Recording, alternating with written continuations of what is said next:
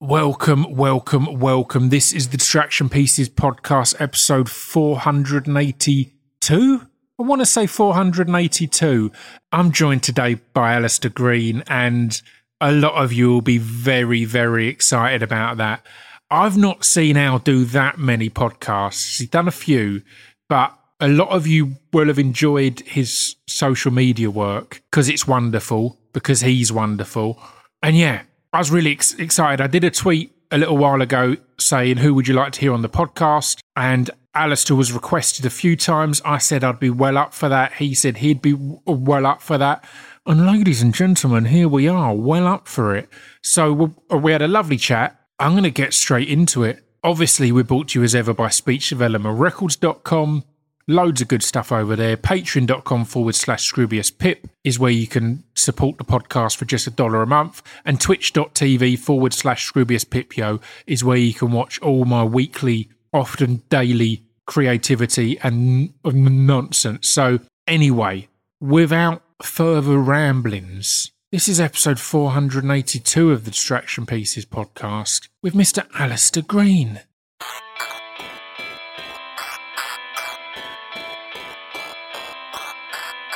This piece of fiction is the intro to Distraction Pieces. This piece of fiction is the intro to Distraction Pieces. This piece of fiction is the intro to Distraction Pieces. This piece of fiction is the intro to Distraction Pieces. I'll start recording here. I rushed into the record there because we were talking about Metal Nights in Romford, and that's a strong memory for me, man. I don't think I've really chatted about it in a long time. Weirdly, I was trying to find workout playlists recently, and I was trying desperately to remember the name of the Metal Night at Hollywood's to see if anyone had put a playlist together. Because I thought I'm now old enough where I'll be motivated by angry music of my teens. And I couldn't find anything. Yeah, you cannot get on that rowing machine without some Soundgarden. Exactly. Yeah. I can't do my workout today. There's no Metallica. The thing that has got me in recent years, as I've grown up, and I got really into hip-hop and learnt about hip-hop a lot, it's always been a mystery to me which hip-hop has crossover to Metal Nights. So Jurassic 5 will get played, Cypress Hill will get played. 100%. The Beastie Boys. Yeah. But what is the logic? Like, there's no clear distinction of how these were the chosen ones. Yeah. There was a big crossover. And I think I don't know what came first, chicken or egg, but some of it is to do with clothing. Merch stuff. Do you remember the old shops that sold, you had basic sort of long-sleeved T-shirt things, and they either had Pearl Jam on them, Cypress Hill, you know what I mean? There was a big crossover with the bands, or Tupac, yeah. Tupac, R.I.P. Yeah. Oh, I suppose he's alive then. Yeah, exactly. Imagine someone wore that, with some sort of suit, say, "Oh, you Mystic Meg, R.I.P. Why, what's happened?" Wait and see. You'll find out. Not saying much. Yeah, you'll see. Megadeth had a lot of all-over print T-shirts, and I remember being really excited about all-over print. A print on the front, that's lovely, but an all-over print, that means I'm a real fan. I used to like it when they had the tour dates on the back. Never been to the tour. I'm wearing the T-shirt, mate. Which one did you go to? Long story. Yeah. Anyway, is Big Bald Brett playing tonight? Yeah.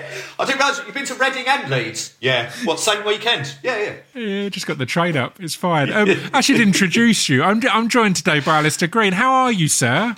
Yeah, good, thanks. I'm all right. I'm really pleased to be chatting to you because I've watched so much of your stuff, both of your self-created stuff and things that you're in. So there's loads I want to talk to you about. But do you enjoy podcasts? Because people tend to have a mixed emotions kind of towards them. Oh yeah, what do people say? What's the bad thing that people say? I don't know. I have to really want to do a podcast, if that makes sense. Right. I'm no good at just the turning it on. Just, oh, hi, I'm here, I'm just a guest. I couldn't, it's why I'm glad we're kind of past the times of doing, I used to do it a bit when I did music. Occasionally we'd have to do like regional radio stuff. And I was awful because I can't do that kind of, hey, I'm here and we're going to be playing on Thursday at the wherever else. Yeah. I can't do that. But yeah, I think there's some people who just love jumping on podcasts, and there's some that you always strike me as someone who likes to do what they want to do. if that makes sense. Right. Is that the case? Yeah, I think that's true, yeah. I mean, with podcasts, I do get asked to do a lot of them. I don't do most of them, mainly because I don't know the people. I mean, we've never met, but I like your stuff, and, you know, I've listened to your stuff before and seen you before and thought, oh, no, that'd be fun. But a lot of the time I just think, oh, I can't be bothered. It's mostly that. It's mostly, I think, a lot of when people ask you to do podcasts, you think, well, what for?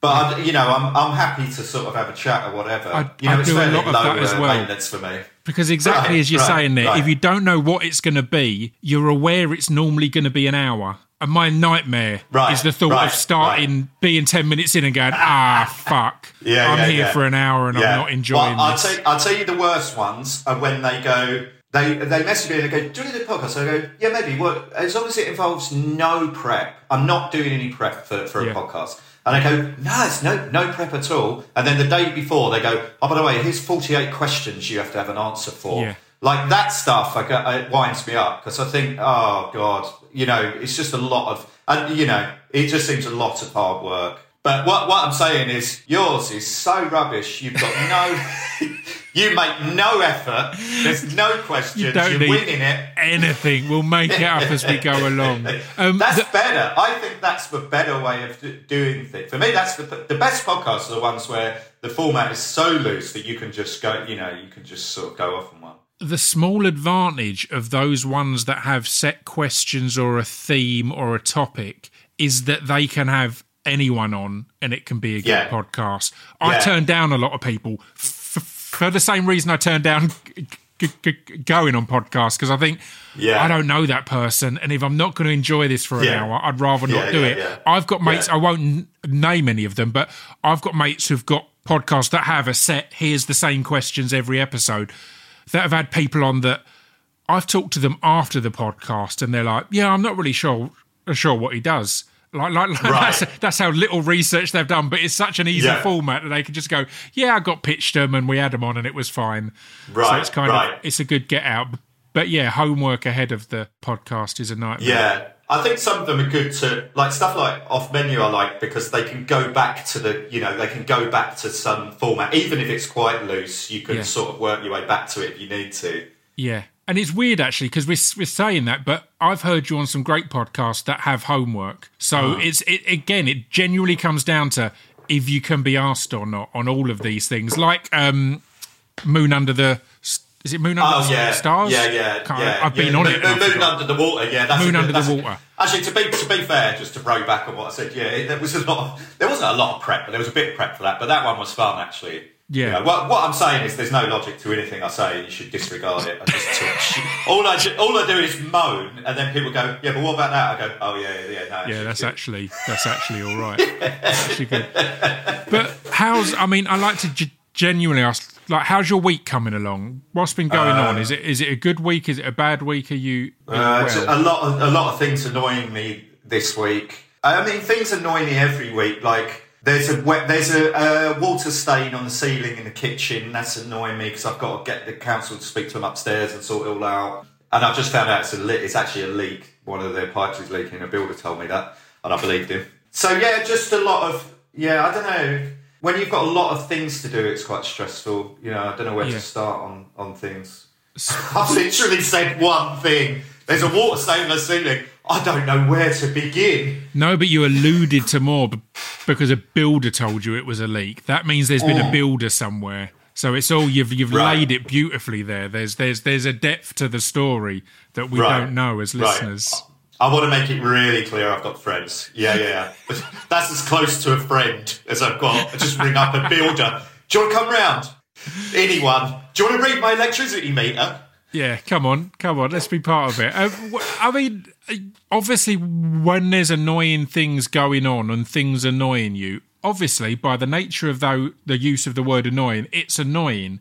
But how much of it also kind of sparks off and you go, well, I'm going to get a character or a little bit or a sketch out of that? How much of there is mining your own misery and turning it into a positive? I think some of the stuff I do is purely motivated by that. It's a thing that would annoy me so much that I'll deliberately write something to make that point. You know. I'm trying to think of an example, but It's about 50% things I've just noticed and then I think are funny and just spun them out into something longer. And they're the ones that are normally the sort of single take ones. Or I'll overhear someone say something and think, oh, that's quite, I know that person. Or sometimes it's something that will just annoy me so much that I will start from scratch and build something around it so that you'll get the point. If you're watching it, you go, all right, see what the point is. Without hitting someone over the head with a hammer, really. But so often it's written through pure sort of frustration at something. I think probably social media guides that a bit because you see people coalescing around an opinion that's wrong.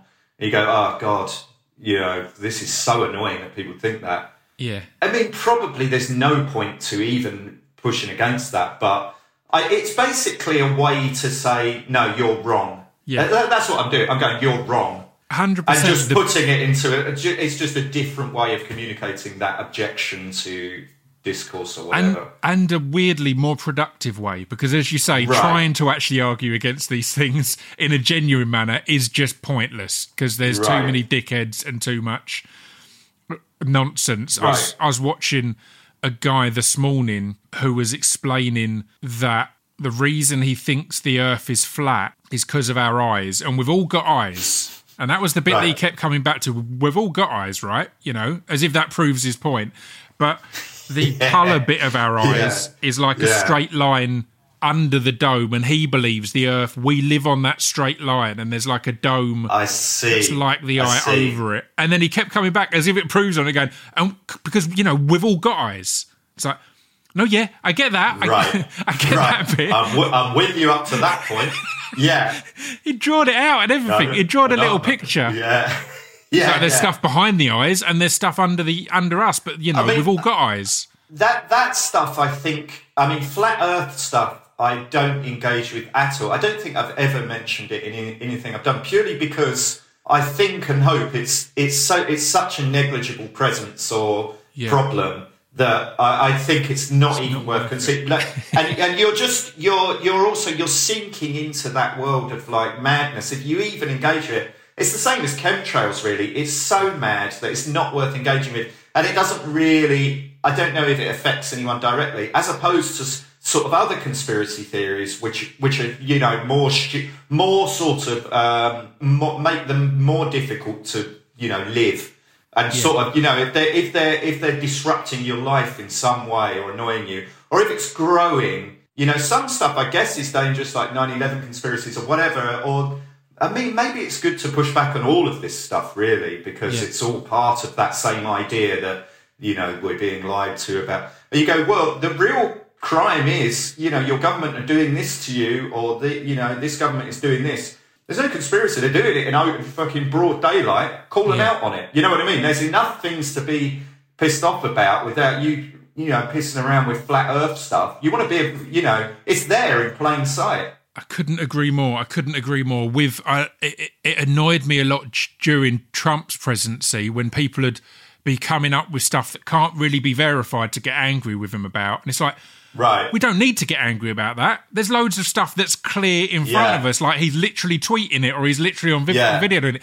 And let's forget about this bit that supposedly he planned it all along and it was this and it was that. No, let's get angry for the real reasons. That's actually a really, really, really good example as well about things like Pizzagate or this idea that Hillary Clinton and a bunch of other people were, I don't know what they were doing, abusing children in a Pizza Hut shop or whatever, the basement of a pizza or something mad like that, which did have quite a considerable amount of traction, which did become problematic. But how you even begin to tackle something so insane is, I don't know how you do it. And again, it's another example of going, well, it's in plain sight. You've got Jeffrey Epstein actually doing this stuff. These people are doing it for real, and you're coming up with this weird conspiracy theory. Yeah.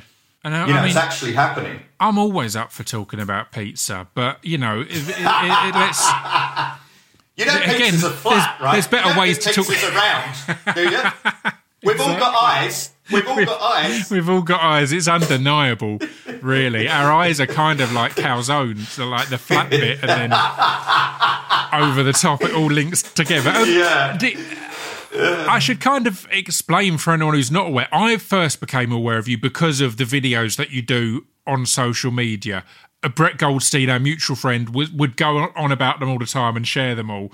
And like all things on social media, I ignore it the first few times and then that's really all right, good, yeah. okay, I've had four opportunities to watch this. I will watch it on the fifth. Right. And then became completely addicted. So when did you start kind of doing these things yourself, and how did it all kind of take off? Because they are just often characters and observations as such, or observations through characters, I guess. Yeah, but I think sort of 2019 started doing it, and then I can't remember the first couple were just, I think it was just mucking about on my phone and posting something, not really thinking about it. Because it was back then that Brett was talking about, because I'm sure I heard on another podcast and they kept referencing you started doing them during the pandemic, and I was thinking, I'm sure I was watching them before all of that. And, no, it was way before that. Well, it wasn't way before that, but it was 2019, and then once I sort of realised what it was, I kind of did a lot. I could do them quite quickly,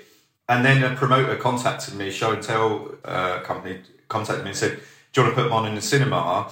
Yeah. And that's the first time I did that at the cinema, Prince Charles Cinema in London, where we put them all together into a film. And I thought, oh, right, it's a film. So, and I didn't think anyone would come, and then it's sold out. So I thought, oh, right, maybe this is a thing. And that was 2019. So I can't remember when, not maybe September, October or whatever. So it was already a thing then. And then obviously we had the pandemic in March. And I'd already had some other shows booked in, which then got cancelled. But so then the pandemic, it's sort of weird to think of that really, that, you know, we're only really emerging from that now. Yeah. You know, so I don't know. But anyway, so that's when it started. And then, and then I sort of hit upon a formula. And I mean, back then there wasn't that many people doing that kind of thing, I don't think. I mean, there probably was a few, but, and then, so I think really the pandemic, a lot of people kind of turned to it. And now it's kind of, I've noticed like there's a formula to a lot of stuff you see now, particularly sort of TikTok stuff or whatever, of writing it, which I don't really adhere to. Or mine, I try and ignore that really. Yeah. You know, I don't see anyone doing what I'm doing. It's just, I think that's one of the sort of frustrations really of doing stuff online is that, especially if you talk to sort of people in TV or whatever and they go, oh, you're one of those, they think that everyone online does the same thing. When really, you look at what people are doing online, there's so much variety. Yeah. There's much more than TV. Much more. In terms of sketches or characters or whatever, people can knock this stuff out. Yeah, it happens with all of these things that people... I remember when podcasting, like I've been doing this a while now, I remember people would go, I'm not really into podcasts. It's like, well, you know, it's not a specific thing. It's a medium. It can be anything. There's probably is a podcast that you would be into. It's like saying I'm not into music. It's like there's loads of different music. Yeah. And similarly, people will bunch your a content creator or a TikToker or whatever else, or an online comedian, and they'll think it's a certain thing, and you'll be like, well, no, there's so much out there. But just quickly, I mean, how great is the Prince Charles, man? I think they're such an important place for putting on, because they put on what the fuck they want to put on, it seems, and they can turn around and a promoter can go, oh, we want to put on a compilation of Alistair Green's Instagram or Twitter videos. It's amazing. Yeah, they're brilliant. They're lovely people. They're great. They do a good job there. It's one of those places as well where you think, if it closes one day, you'll go, oh, I wish I'd gone there more. So I think people should go there. You know, make sure you support those kind of places, I think. I used to curate a film night there and had the exact thing that you're talking about of, I started to, you know, really struggle and have to push really hard to get people in the door. And then as soon as I stopped, not a week goes by without someone asking me to bring back the film night or they never got to make it along. It's like, you should have come when it was on then, kind of thing. Again, that applies for all of the Prince Charles stuff. It's like, it's easy to see that what they're putting on and go, oh, that's great. Yeah. But then actually attend and support. Yeah. It's a weird one. Do you ever feel pressure with big news stories or current events to do some kind of comment or reference to it? Or are you good at letting an idea guide you? Like if an idea comes naturally, you go with it. Do you ever find yourself going, well, what can I do on this subject? Sometimes, if it's, I think probably I used to do that more maybe in the pandemic because everyone was at home and everyone's online and we're watching the same stupid speech by Boris Johnson or whatever, or Matt Hancock or whatever. And I think at that time I was like, it's kind of a communal experience, you know, that you can take the piss out of this thing. It doesn't interest me as much as other stuff. I mean, the brutal sort of cynical reality of it is if you do that stuff, you get a lot more traction online because people like that, you know, and Twitter rewards if you people like retweeting political opinions that align with their own so that their own followers can see what type of person they are, you know, you want to say, I am this person. So I think that there's that element to it. So yeah, sometimes I still do that. Sometimes, but it's less and less really. Just it's quite one of the things with it. The problems with that is it's quite ephemeral. So you know, Liz Truss can do a speech or whatever, and then by tomorrow everyone's moved on, and you've spent quite a bit of time on it. I'd also think there's people who do that better than me, that kind of stuff. So let them do that. There's a couple that I go back to now and again, like Matt Hancock. I go back to now and again, even though it's sort of more funny to me that he's completely irrelevant now.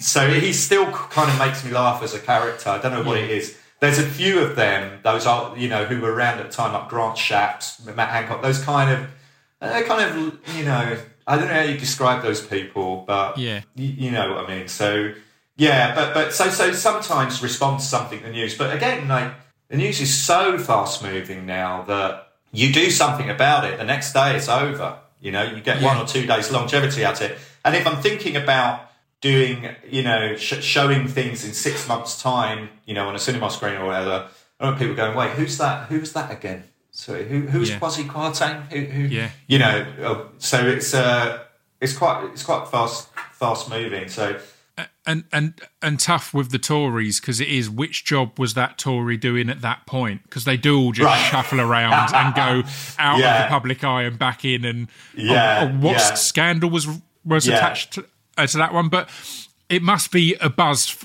for you when something does just present itself. And the one that always comes to mind for me is I swear I saw them almost on back-to-back tweets when the Jubilee was happening and that guy had his story of walking with the Queen and they bumped into some tourists, and then you perfectly sent that up and adapted it, and it felt like this is just they've given you a free ball there. It's like an open goal. It seemed perfect. That must be a buzz when it's like, right, I can do that immediately. This is easy.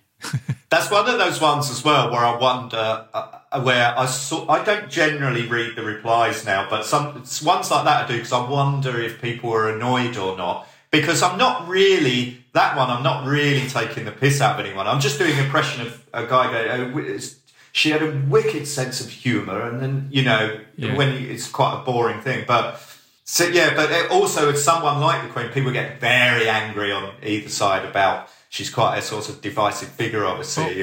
I can't remember if I apologised to you because I retweeted that one, and I had some of my American followers annoyed at the Queen because they didn't realise it was a parody and a joke. They thought it was a genuine story, and they were like, I don't know why people are finding this amusing. That's incredibly rude of her. I don't care who you are. You shouldn't talk to people like that and all this. I'm like, how are you? How is this? I think that's a funny one with social media where sometimes you think, how could you possibly think this is real? Yeah. As opposed to like some other stuff, you think, I can see why people, you know, you think that might be real. But I don't know. Even then, I don't think I've ever seen anything and thought, I don't know if that's real or not. Mate, I had to confess it on a podcast recently because I had Charlie Cooper on from this country, and genuinely the first time I turned on that, I think I said to him or to the director, I'd always thought that people who say, oh yeah, when The Office came out, there's loads of people who just thought it was a documentary. I always thought, fuck off, they did. That's such bollocks. Yeah. No one thought it was a documentary. Yeah. I flicked over to the first episode of This Country, and me and my brother had at least 10 minutes of going, is this real? This is the most amazing. Yeah. And then it clicked, but genuinely had that moment. So where I've previously turned my nose up at people claiming to oh yeah, I didn't know. It's like, no, 100% did. So I guess it happens. I think that's probably why it's that program is so good though, is because it's rooted in they never go too too mad. It's always rooted in some sort of reality. I've never seen observations as tight as those on that show. Like that thing with the pizza in the oven or putting it on a different shelf and all that is so funny. Yeah, and just because it's such a well-observed thing, I think that's a good sort of way to write. Maybe. And just all the references as well. They never go for the big. Everyone will not that everyone will get it, but everyone will relate to it. But it just means that when you do, it means all the more. I always remember me and my brother just cracking up when at one point Curtin's talking about. I'm sure it's Curtin. He's talking about being the last one there, and everyone's left, and it's all these younger kids now. And he just paused and went, "I'm Tony in Hollyoaks." And I've not watched Hollyoaks in years, but I knew exactly who he meant. And it was such a fucking deep cut. It was perfect. Also, I really like that commitment to not giving a fuck about the American market for selling your format abroad. It's so funny. Yeah, I love it. Well, specific.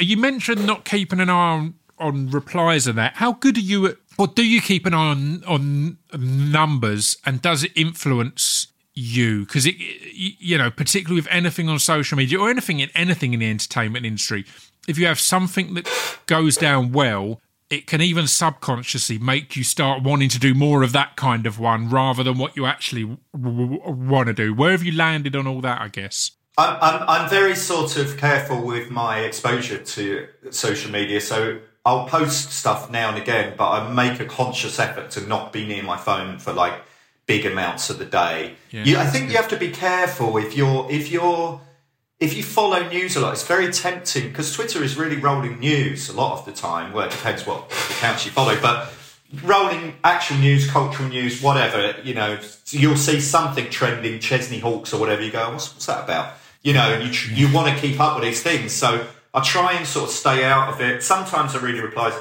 In answer to the question, no, it doesn't guide me really. One time I did a Matt Hancock video, and I saw that it had about 1 million views or something, and then I maybe did it again after that, and then I sort of got bored of it. But sometimes I think, oh, you're too thick to understand that one. Sometimes I'll do a good one, and I'll think you're just too fucking stupid. Or like, also mine are not. I don't cut on a lot of mine. It's one take, which is completely against the grain of how people do social media, especially TikTok stuff. Comedy stuff. So I think maybe people switch off. I go, oh fucking hell, what's this? What's just some prick talking? So no. Sometimes I'll notice it and think, oh, that one hit a nerve, and I won't know why. But I deliberately don't title them as obvious things either. Sometimes they're titled something quite obscure or abstract. Like there's one called Beef, which is called Beef when really it could be called, upper middle class woman alienated from her child or something like that.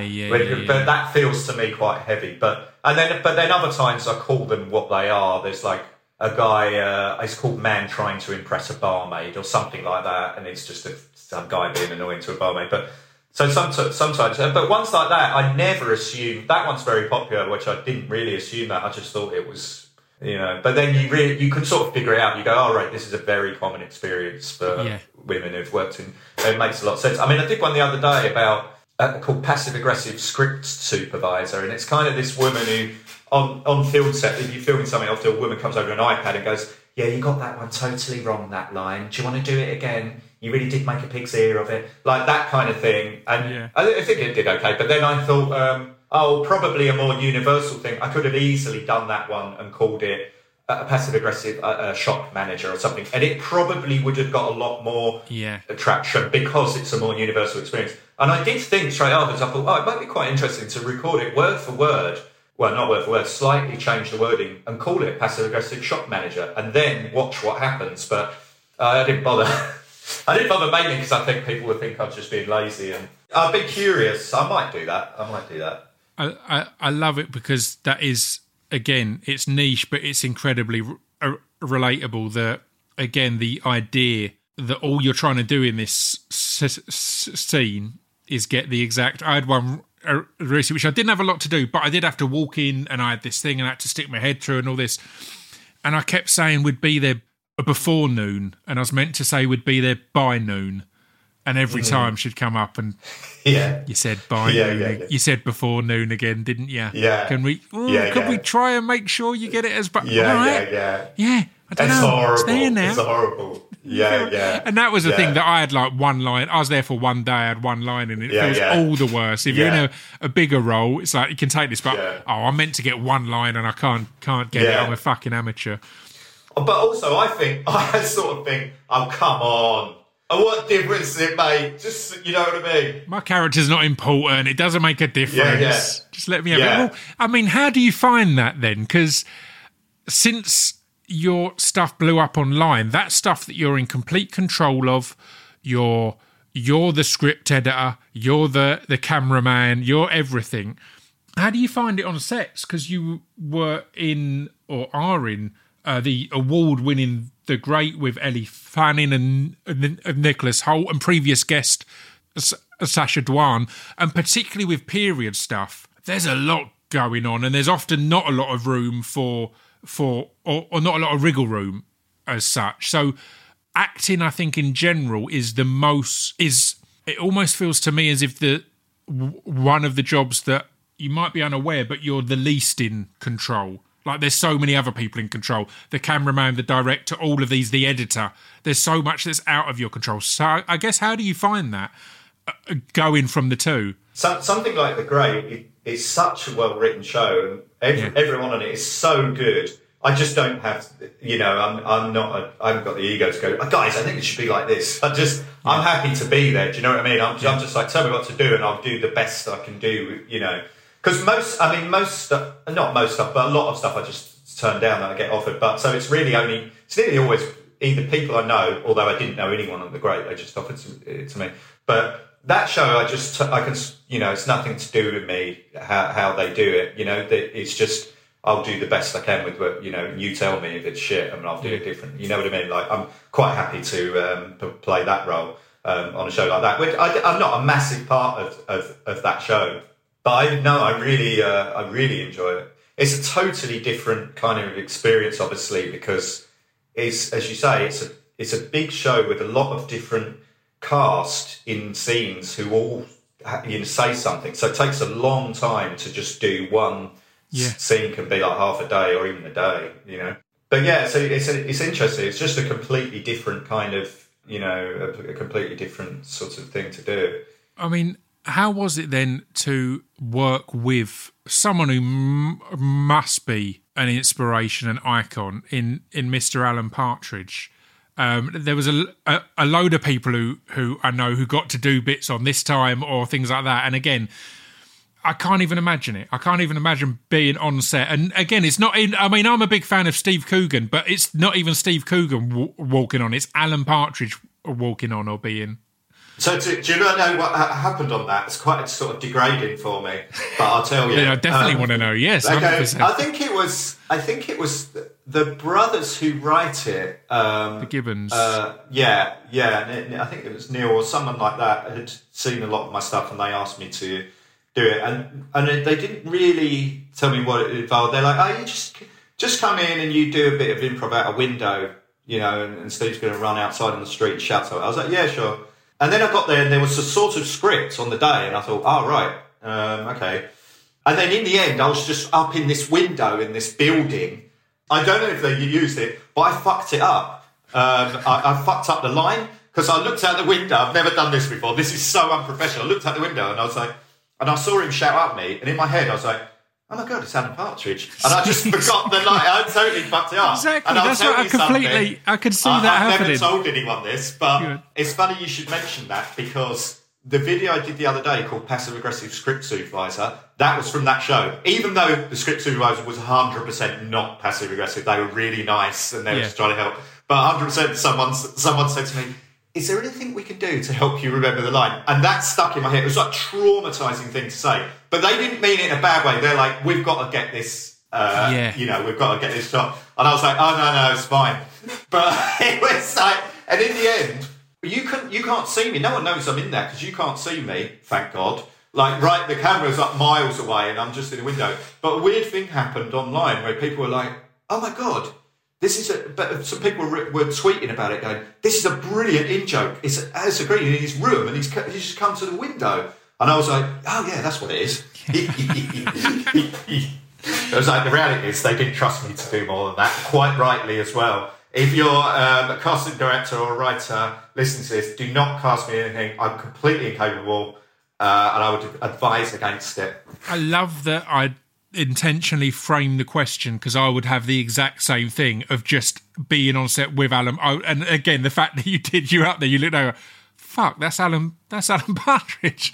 How was that? I completely relate. I was just like, I didn't freeze or anything. I mean, I don't go, oh, this, not in awe or anything. I was just like, oh, right, I used to watch that show. I was like that in my head, just in another world. And then I was like, oh, shit. I love it. I spoke to Charlie Cooper recently, as I mentioned, and he was saying he recently had a load of scenes with Adrian Brody, and numerous times Adrian Brody would be delivering his amazing lines, and Charlie, rather than being prepared to react or do his lines, just kept thinking, fucking hell, that's Adrian Brody. It's like, no, stop thinking that. And as soon as you want to get something out of your head, you can't help but that's the only thing that's going to be in your head. So I love it. Well, I mean, kind of a combination of two things here, because you spoke about you often just do things that are mates of yours, but then we've also talked about The Great being a huge production and Coogan and Partridge being a huge thing. How was Ted Lasso? Because it's a weird combination there, because Brett Goldstein, obviously a friend of yours, obviously very relaxed, but by the time you were in an episode, it was probably the biggest show on the planet, or one of. It's like, it's now, Brett's won Emmys 2 years in a row for it, the writing has won Emmy, everything. It's this huge show. So could you go on and just be there with your mate, or did you, was it more of a, oh shit, I've come on because a mate's asked me to do this and it's a mate's thing, but it's also a fucking huge show? I mean, he just messaged me and went, do you want to be in Ted Lasso? And I went, yeah, sure. I mean, that's really how most, I would say 90% of things I'm in are that, is someone messaging me. So there's very, very rarely, and I know I'm not sort of sounding like a prick or annoying anyone here, but very rarely there's a casting director or anything like that. Basically, it's just easier if it's a mate, So he just said, do you want to do this thing? And I went, yeah, sure. I don't know if I've got him into trouble for that, but he'll get over it. But anyway, yeah, I just thought, I don't want to get this wrong. So it's interesting. It's sort of a different experience. I mean, it's quite similar to The Great, really. Although I think I remember with Ted Lasso, I remember they sort of change the script when you're doing it, or you do one and they go, what about say this? And they sort of change quite a few lines, I think, in the end. But no, that was great.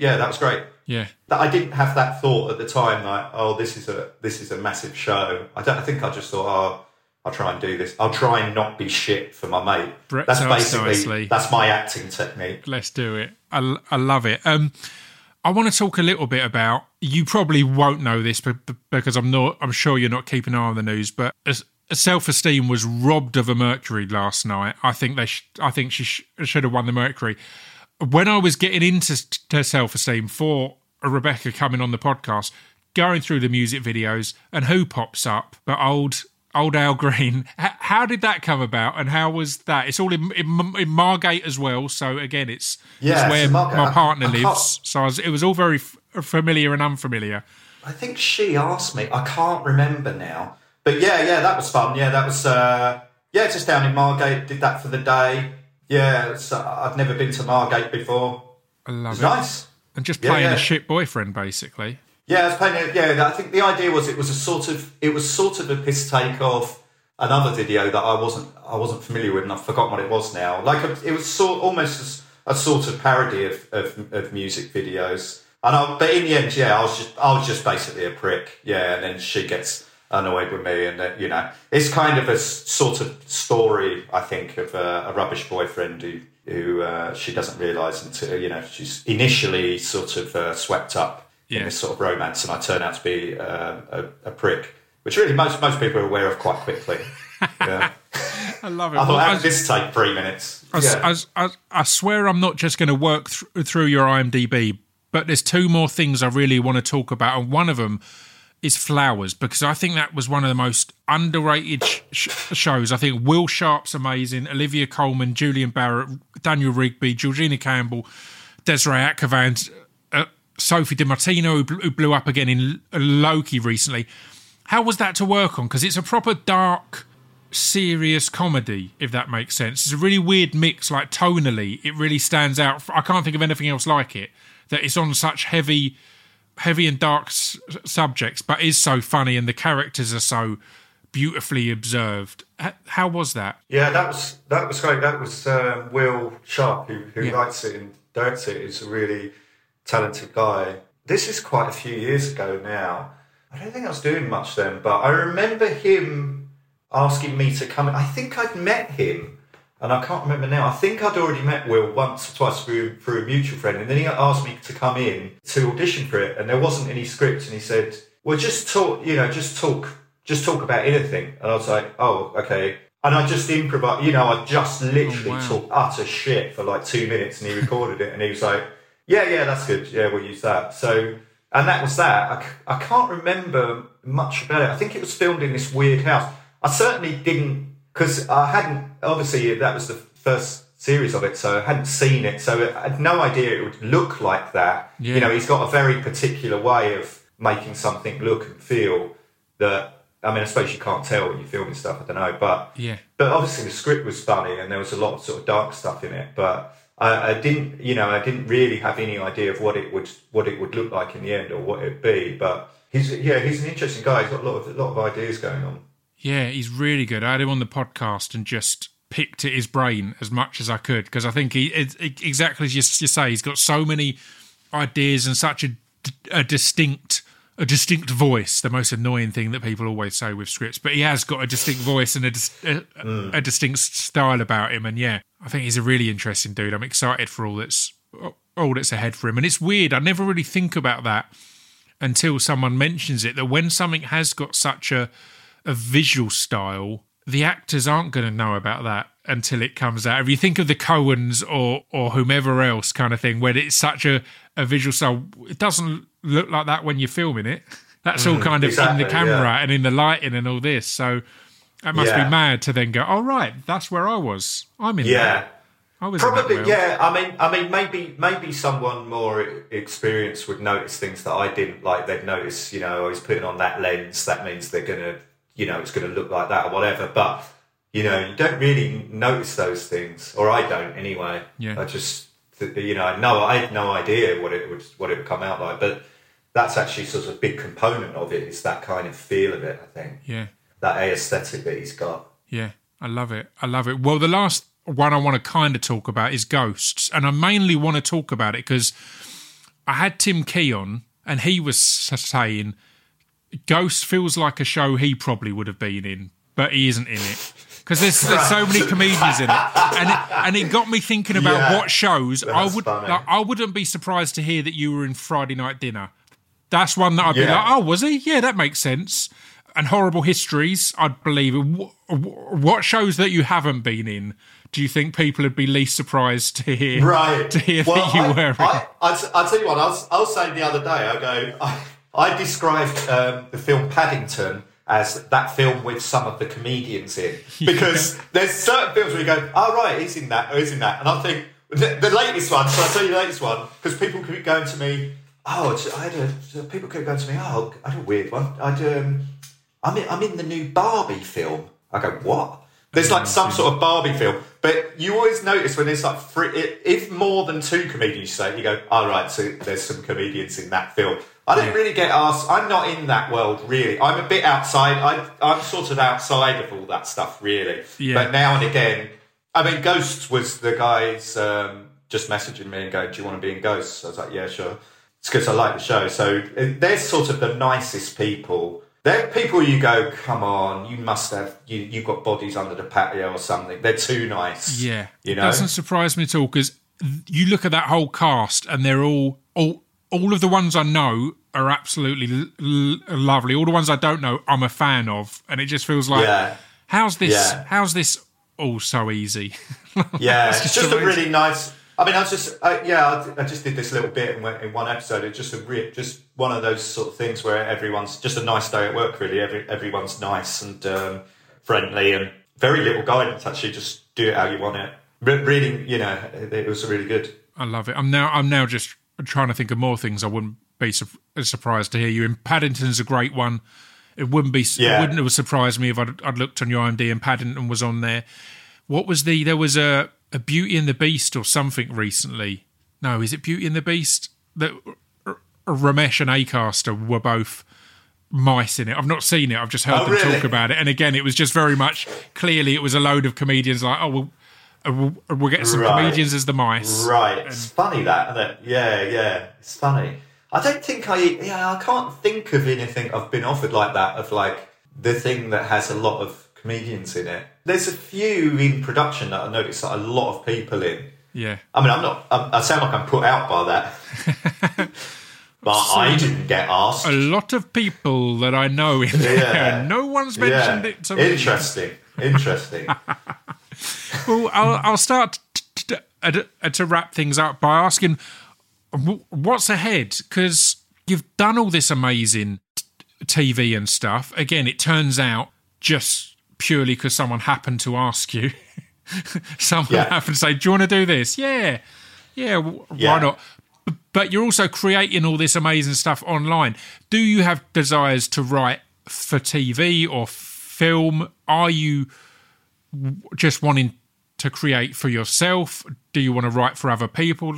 Like, what is the plan going forward, I guess? So in the immediate future, I'm doing a tour of cinemas, which I haven't announced yet, that will start in December. Amazing. There's like 10 dates that I'm doing all around the UK. And the idea is it's a film like I've done before, but slightly different stuff in it. And it's a film about the UK. It's a film about England. And I do sort of want to sell it that way. It's a legitimate film about England, but it's my sketches put together, right? Yeah. It's a film that no one's made a film like that before. Yeah. And I've obviously done it on my phone in my front room. So there's a part of me that's I'm sort of mocking myself a little bit, but also I'm saying, no, this is a film and there's nothing else as accurate about Britain as this, what I'm giving you in this film. But also making it a bit of a joke of myself. I love it because when you did the screenings in 2019, it was essentially, here's the ones I've done. But since then, you've done so many, and there's been so many things going on in the country that instantly I was thinking, well, what would you choose and what would you put together and how would it go together? So that's fascinating that you've put together a film essentially that, Yeah, and it's a kind of scattershot kaleidoscope of sort of Britain, just things clashing against each other, different characters or whatever. It's just all this, it's just things that you recognise from England. It's basically little scenes taking place in the country somewhere that form some sort of mosaic of this idea of Britain now and where we are, etc., etc. I love it. Other than that, I've got, I am doing a book, but I can't talk about that yet. But I mean, there's a few things I actually can't talk about. There's an audio thing. I have got a thing in development, a TV thing, but I think one of the things is trying to maintain the thing that you're doing, the sort of, not necessarily the aesthetic, but the sort of principle of what you're doing, without it being interfered too much, Yeah. Or there's things I can take from certain videos and go, oh, that's, I can actually, that would be really interesting as a book or as a thing, rather than grasping at opportunities for the sake of it, which I think can be a bit short-termist. Or, I mean, I don't know the answer to that question, but I'm just sort of conscious of the fact that I don't want to sort of ruin the thing that I'm doing, really. Yeah. Or you know what I mean? Completely. I think I'm wording this very badly. It's really interesting as well, because particularly in film and TV, it's an industry that I've really struggled to adapt to on a creative side, because when I was doing music or with the podcast, if I wanted to do something, I just did it. And that's, again, that's what you get to do. You come up with an idea, you make it, you put it out. It's a beautiful process. Film and TV, you instantly find you seem to be having to ask loads of different people a permission to do it. You need to have a commissioner agree or a producer or this person or that person. And it's really weird because I've not figured out what the balance is yet. Part of me wants to just go, no, fuck it, I'll make these things myself. But part of me also has the humbleness to go, no, I need help from people who have experience in this area and that area to make something that isn't just the music videos or whatever else. One of the things I've noticed really in the last year or so in conversations with television people is they're very keen in meetings to define what television is. So they go, oh no, with TV you have to do this and that, which didn't used to be the case. But I think that is partly being threatened by online comedy and the idea that people can do what they want. And people are doing some madly inventive stuff with online comedy. So TV feels like it has to define itself and go, no, you can't just do that on TV because you need this and that. When really you don't. Yeah. But it's to really say, no, you have to, this is important what we do or whatever. When really I sort of wonder now, I go, there's something very intrinsically funny about filming something on a phone to me. It looks funny, the kind of shit aesthetic of it. And one of the weird things that I've noticed in TV now is they try and do a lo-fi aesthetic, but spend a lot of money doing it. Yeah. Where I'm watching, there's some people online who do these people are using effects like, this guy, Alistair Becker-King, where he's doing this amazing special effects and stuff. And, people have got this technology at their fingertips and they're able to do this stuff. And I think that's probably quite a threat. Yeah. I mean, there's stuff you can't do online, which I think is true. You can do, there's some amazing sort of narrative comedies and stuff and characterization and long form stuff that you just can't replicate. Yeah. But I think with other stuff, there's sort of go, oh no, you need to do this and that. But I don't know. I think it feels like we're on the verge of something completely new. I mean, looking at people like, Tim Heidecker from used to do Tim and Eric, where he's self-funding his own series, through a sort of Patreon, where he's filming stuff. He's got a crew. I think we're on the sort of precipice of that happening more now. And it's really just, you've got Twitch, for example. You watch what Lily's doing, and he can switch on a camera and he can film himself for half an hour and it's funnier than anything else you've seen. Yeah. Anything that's taken a year to write and make. Limmy's a great example because I was watching him before we came on here. I watch him most mornings. It's Lemmy that got me streaming on Twitch, but he never wants to do any TV again because he's found, and again, it's so hard for people to get their head round that he could probably have opportunities to do more stuff, but he's found he's found the medium that works for him where he's got complete control, he can enjoy it. And as you say, there's some of the funniest things I've seen. I'm currently watching a guy on Twitch called Balmer, Balmer, and he's doing, there's a Grand Theft Auto roleplay server. So everyone in there is just streamers or non-streamers just playing characters. And honestly, I've watched more of that than any other TV show this year because the talent of these improvisers and the bonkers shit that can happen. Because again, it's the beauty of it being improvised as well is he'll often say, I'm going in, here's what I plan to do with my character today. But you never know who you're going to bump into.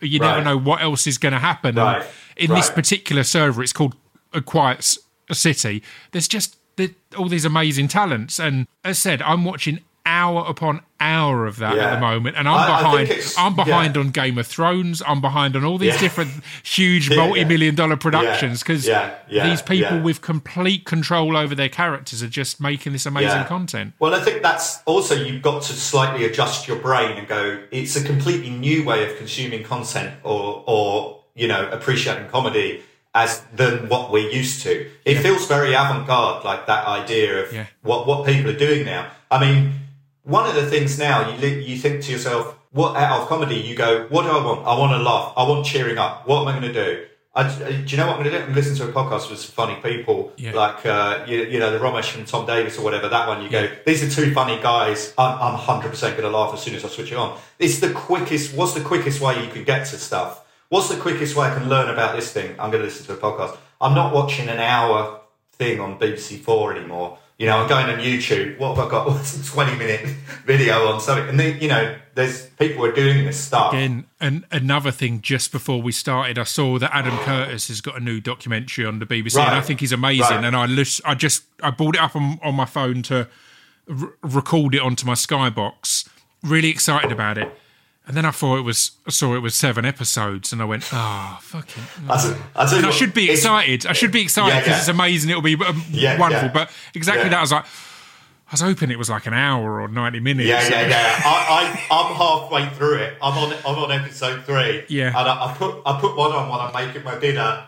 But it's brilliant. It's the best thing he's done, and he doesn't narrate it. And I wondered where I was watching it. I thought, I wonder if it's because people took the piss out of it. It's easy to satirise his way of doing things. Yeah. That narration he puts on it. There's no narration, and the aesthetic of it is amazing.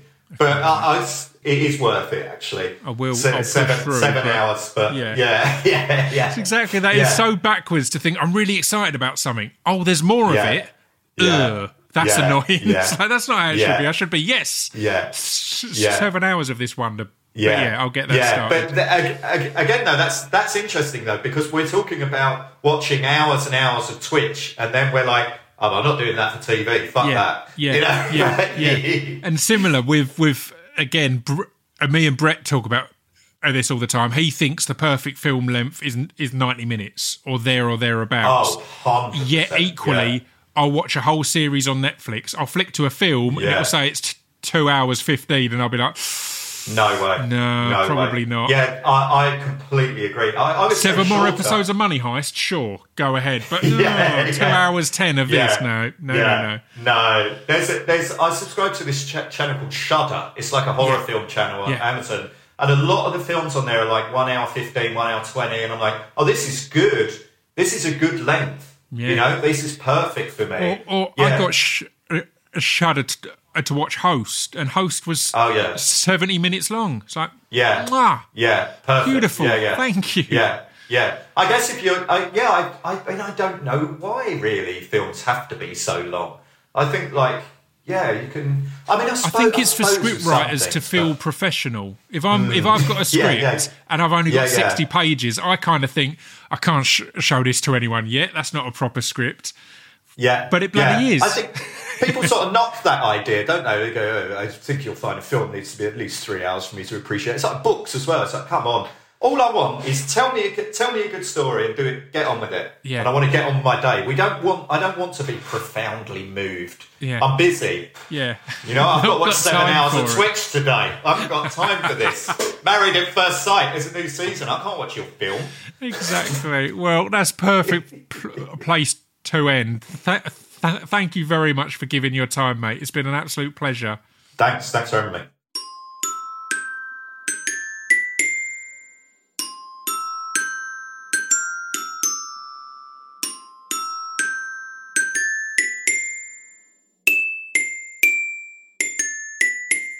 You've been listening to Scroobius Pip's Distraction Pieces. There we go. That was Alistair Green. I hope you enjoyed that chat. I think he's absolutely wonderful. If you're not already following him on socials, I don't know what you're doing. You need to get your act together, to be completely honest.